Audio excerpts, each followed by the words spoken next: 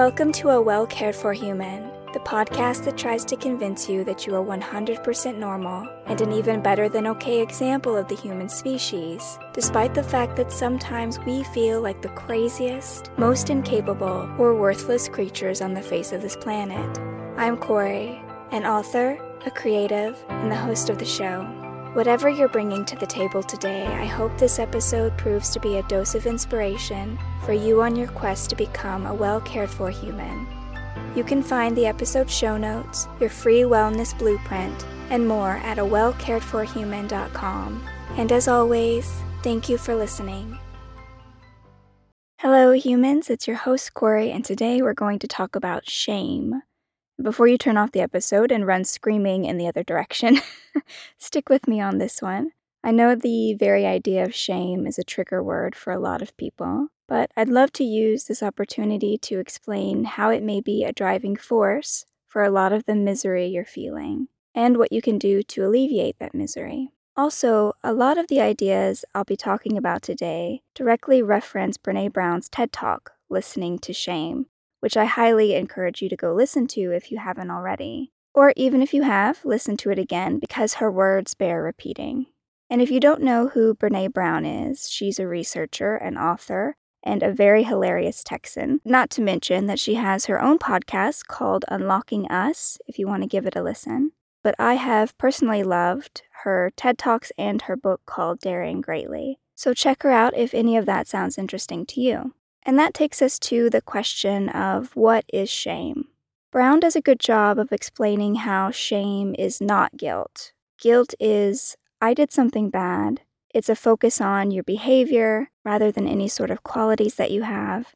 And shame, on the other hand, is far more internalized than that. Shame is, I am bad. I am a mistake. There's a lot of focus on the self. It's that little voice that says, you're not good enough, you'll never be good enough. And hopefully you can hear the difference between guilt, which is something bad happened, and shame, which is I am the something bad.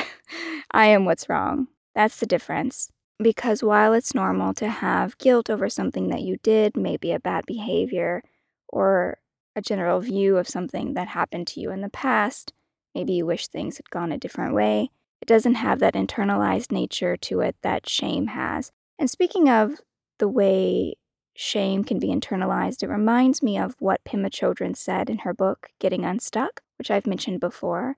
And in that book, she talks about the Buddhist concept of Shinpa, which is our negative emotions, and how we turn them against ourselves as proof that we are worthless, we're bad, we're terrible. All of that sounds very similar to this concept of shame to me. So again, you could go listen to Pema Chodron's work on Getting Unstuck as well. But the problem with shame is that the more shame we carry, the harder it is to love ourselves.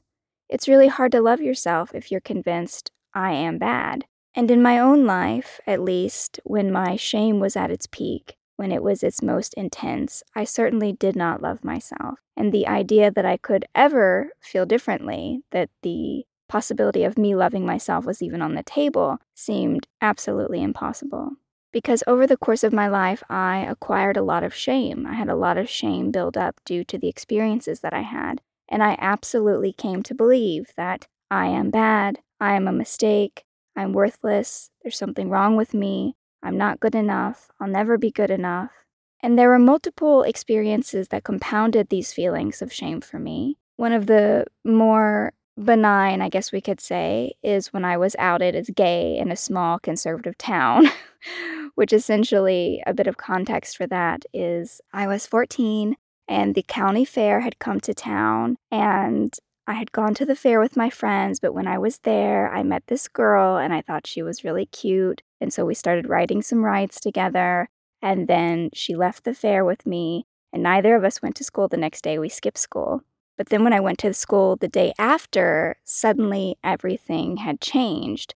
Mostly I had just been sort of floating in the background of my middle school at the time. So my middle school had 7th, 8th, and 9th grade in it. So I was in the 9th grade in the middle school and no one really knew who I was or paid attention to me. And then for some reason, I came back from taking a day off from playing hooky one day and everyone knew me and not in a great way.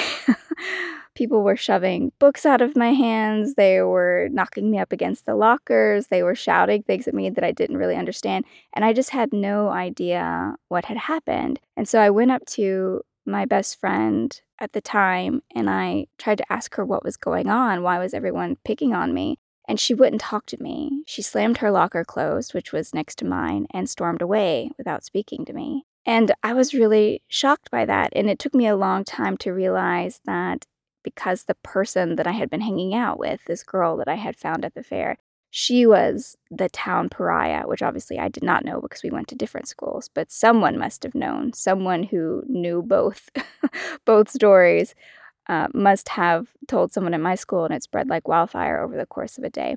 This is what it's like living in small towns where no one else has anything better to do. And this was long before gay marriage was legal and all of that, so it was still very much a problem in the early 90s, especially in these small towns, these small conservative towns. And so it took me a while to figure out what had happened, that I had been guilty by association. And those experiences left me with this feeling that there was something wrong with me, that I am bad, it's not okay. And it was really compounded by the fact that this was probably one of the last safe spaces that I had in my life, in the sense that school was so much more predictable than my home life had ever been. At home, anyone's behavior could have changed on a dime. Someone could end up in jail on the same day that morning we had pancakes. Like there was just no rhyme or reason to my life outside of school. But school felt safe because it was very predictable. You had all of your classes at the same time. You ate lunch at the same time. You were always fed. It was very consistent, which is something that I craved when I was that age. And then now suddenly my school life had become like my home life, which is I didn't know how the day would go. I didn't know if people would leave me alone or if someone would decide to target me. And for that reason, it really started to affect me mentally and emotionally. And this was on top of the psychological and emotional abuse that I was getting from my father when he would say things like, you're just like your mother, you're just as crazy as she is, you can't be trusted. I don't think anything that you'll ever do will amount to anything. You're never going to be better than she is. It doesn't matter how hard you work. And those are all very much shame narratives. And I feel that I know why he did that, which we're going to get to when I start talking about his shame. But at the time, it didn't register to me that possibly he was just projecting and that it had nothing to do with me. I was a little kid and this was my dad, so I was definitely internalizing everything that he was saying. And even if you didn't have a rough background like me, there's plenty of ways to pick up shame narratives. There's shame narratives in our media, in our messaging around poverty or working hard, things about the body, physical imperfections, or if you're a member of a minority group of any kind, race is a big one. There are all these narratives that you're not okay just because of who you are, so you are what's wrong. Because essentially, anytime when we are ourselves, when we're vulnerable or we're just existing, frankly, and someone or something comes in and tells us that we're bad, or they do something or say something that makes us feel like we're bad, that we do not inherently have worth, then shame enters the picture. It starts to compound the problem. It starts to degrade our self-esteem, our self-worth, our self-love.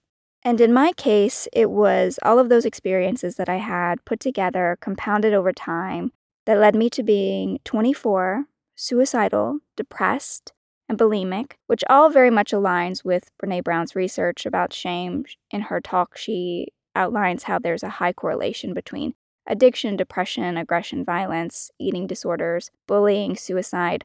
All of those are manifestations of the presence of shame. So I was a pretty textbook example of what happens when you acquire a lot of shame over the course of a traumatic childhood, and it compounds until you're just really unwell. But here we are, 15 years later. I'm no longer 24. I'm no longer dealing with suicidal thoughts, depression, bulimia, any of the things that were manifesting from the root cause of my shame. But can I say that I am shame-free today? No one is slapping me across the face and calling me queer or any of the other derogatory terms. I certainly don't talk to my father anymore, who, would say these things that would trigger it. I have loving connections, but has the shame gone away? Done all this work? Did I get rid of the shame? And honestly, the answer is no, not entirely. It has diminished greatly. I'm no longer struggling with it the way I was in the past. It no longer has the chokehold on me that it did 15 years ago. I'm no longer in danger of dying from my shame, but its effects do still linger, particularly in the area of achievement. Because Brown explains that for women, shame is often expressed as do it all, do it perfectly, and never let them see you sweat. Those are her words. And let me tell you, oh boy, when I heard her say that, I was like, well, I don't think I've ever heard a clearer definition of my personality in my life. Because I definitely am someone who feels like I have to do it all, I have to do it perfectly, and I can never let them see me sweat. But fortunately, today, I have a lot more clarity around my habits, around why I do what I do. I'm able to bring a bit of wisdom to the situation. So I understand that children develop by mirroring their parents. And this was just dangerous in my case because my parents had personality disorders and mood disorders. But as with the situation with my father's narcissistic personality disorder, he was obsessed with this idea of do not be perceived as weak, which is a common way that shame is expressed in men, and I suspect that my father's level of shame is tremendous, and he did project a lot of that onto me, and I did internalize a lot of his fears by mirroring him, by listening to the words that he said. I internalized a lot of that and absorbed it into my own emotional and mental space. And this isn't the first time I had heard it, the idea that narcissistic personality disorder tends to correlate with high levels of shame. In fact, the emotional detachment, the shutting down that my father had described to me before, the way I've listened to other narcissists describe, it's a coping mechanism meant to mitigate the pain of shame. And I'm sure this narrative that he carries of do not be perceived as weak, which is something that he said to me at least 100 times throughout the course of my childhood, that his view and loyalty to that statement was probably compounded by some of the environments he was in, his very abusive childhood, his time in the military, his time in prison. Any of those situations does not allow for vulnerability, and not only does it not allow for vulnerability, but it's probably quite dangerous to express vulnerability in any way in those situations. So by the time he was out of prison and he was back to being my parent, his projections of do not be perceived as weak were pretty intense. They were significant. It was a significant narrative that he was instilling in me. So these notions of I can't be perceived as weak, I have to do it all, I have to do it perfectly, no one can see me sweat, I definitely still exhibit shame in those ways. I have not completely eliminated those narratives just because it was such a big part of my childhood, the messaging that I absorbed in my childhood. And even though my father's no longer in my life, even though he can no longer actively hurt me in any way like he did in the past, these feelings of shame persist because I'm still me. I'm still here. Because we are often the ones who continue to be really hard on ourselves, to hurt ourselves. Even after we cut our abusers out of our lives, we can still be the one who's cracking the whip, so to speak. So it's true that my present reality, my current environment, is so much more gentle than it was in the past. I just don't have those kinds of destructive conversations. I don't have those dangerous situations. None of the things that I was dealing with in the past are in my present, but there's still me, my mind, my self-limiting beliefs, my old thought patterns. And those, to whatever extent, are continuing to sustain old feelings of shame. So what am I doing about it? And what can you do about it if you're struggling with feelings of shame? First of all, we can avoid the things that make shame more powerful, the food of shame, and we can do more things that diminish the power of shame over us. What makes shame more powerful? Brown says the food of shame is secrecy, hiding yourself away, being silent about what's happened to you or about the way people might have hurt you, judging yourself too harshly, being hard on yourself. All of that breeds shame, fuels it, keeps it alive. But on the other hand, shame is diminished in the presence of empathy, our ability to understand and share the feelings of others, to practice self-compassion for yourself, to know that you're not the only one in the world who feels shame. Not even close. Everyone is really good at hiding it, which is part of the problem, but you are definitely not the only one in the world carrying this feeling of, I'm not enough, I'm not good enough, I'm never going to be enough. Almost everyone has that feeling inside of them. And at the end of her talk, Brown says that the most powerful thing we can do when we see someone struggling with shame is to reach out and say, me too, I feel that way too. I'm going through that too. And I guess that's what this whole episode is about today, which is I don't have all the answers for how to deal with shame, but I want to acknowledge that it might be something you're struggling with, like me. It might be something that's holding you back, like me. And all I can do is tell you that if you keep working on loving yourself, if you keep on working, befriending your mind, your body, on nurturing your spirit and building healthy relationships with others, it will naturally diminish with time. But until then, this is me taking your hand and giving it a good squeeze, and I'm telling you that if you're struggling with shame, that's me too, my love, me too. Okay, dear human, that is all I have for you today, but before I sign off, I want to remind you that I have opened up the show to questions, so if you have a specific question or situation you want me to offer my thoughts or experiences on, you can always email me at Corey@CoreyMstrom.com. Otherwise, I will be back next week with another episode of A Well Cared For Human, and until then, please take good care of you.